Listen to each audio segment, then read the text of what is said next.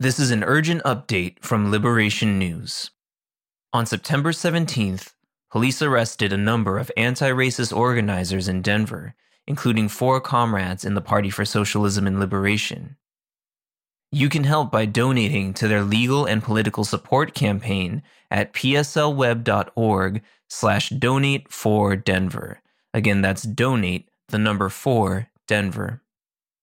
You can also sign a petition to drop all the charges at pslweb.org/dropthecharges. And now here's a statement from Eugene Puryear.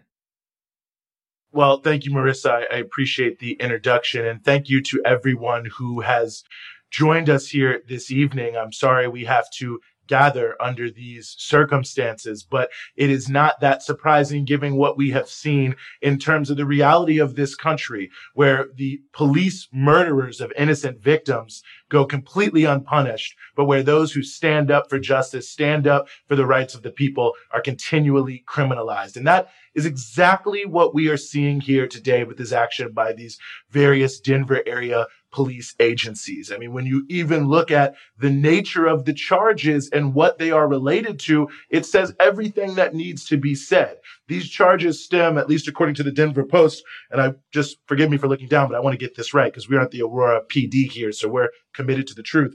On June 27th, July 3rd, July 12th, and July 25th. Now, June 27th may be notable to many of you who are out here watching. That was a demonstration where the repression by the police went viral.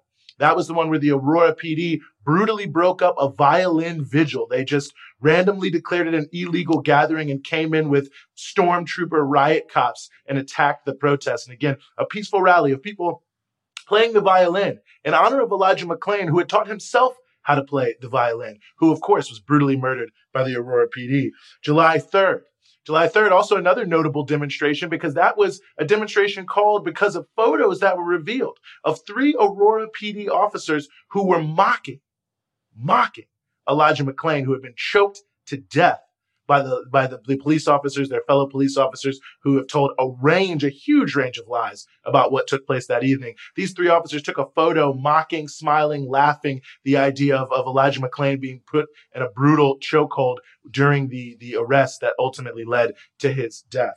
Then there was July 12th, which was a large car caravan where people from all around the Denver area in the middle of the day, over 200 cars came out in order to protest for justice for Elijah McClain and all victims of police terror. And then finally, July 25th, where there was another one that went viral for many people around the country, where a peaceful protest, again, a spirited protest for sure, but a peaceful one nonetheless, was also attacked by a car that sped into demonstrators. So we can see exactly what's taking place here. This isn't some, as they're trying to claim, some issue about violence or disruption or whatever they're going to claim about those who have been arrested. This is payback. This is payback from the authorities in the Aurora and Denver area because they are irate that their crimes have been revealed to the world and that they've been revealed very clearly, and that thousands and thousands and thousands of people in the Denver area have stood up and said, no more. This is enough. We want justice for Elijah McClain. We want justice for everyone who's been murdered by police in our area, and justice for every victim of police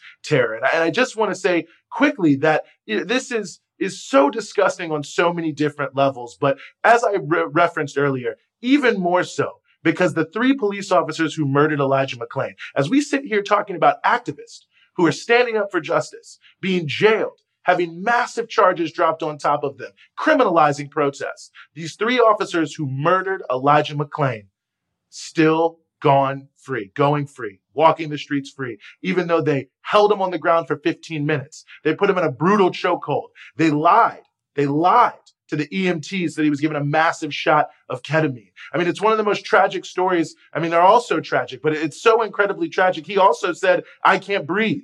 He even apologized to the police officers after he vomited because they weren't allowing him to breathe correctly. He was doing everything possible, saying that he would do anything to get out of that. This is a person who had done absolutely nothing. The police made a ludicrous claim that he grabbed for a gun.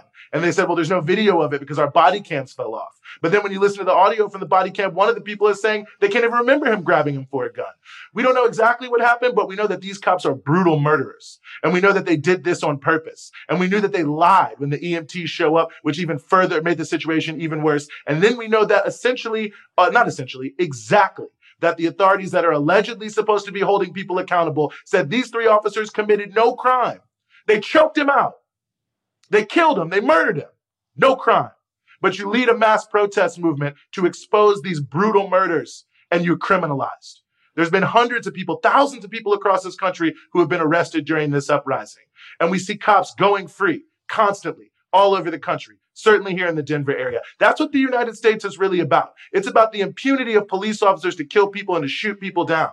And President Trump was on TV today at some fake history conference, claiming that this is not a country of racism, claiming that people have been poisoned because they've been taught about racism. Well, look at the murder of Elijah McClain. This country is racist to its core. And people say it's a few bad apples. Well, a few bad apples spoil the whole bunch. And these racist murderers are now trying to strike back at the thousands of the people in the Denver area who have stood up against their crimes. And they're going to do everything possible to try to scare all of us. And it's not even just about the Denver area. They want us all to be scared. That's what these heavy charges are about for protesters all around the country, is the police and their supporters who are just terrified that their reign of terror over communities of color and poor communities all across this country could be coming to an end, because millions of people are rising up and saying no more about this, are doing everything possible to scare us off the streets, to scare us away from organizing, to make us fear joining organizations that are fighting back, and to not reinstitute, but to keep going with this vicious, brutal reign of police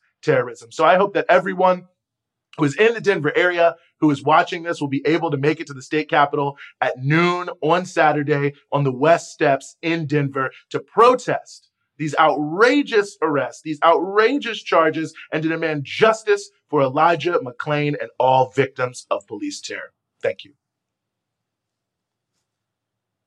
Again, if you'd like to help the arrested organizers, you can donate to their legal and political support campaign at pslweb.org/donate4Denver. Again, that's donate, the number 4, Denver.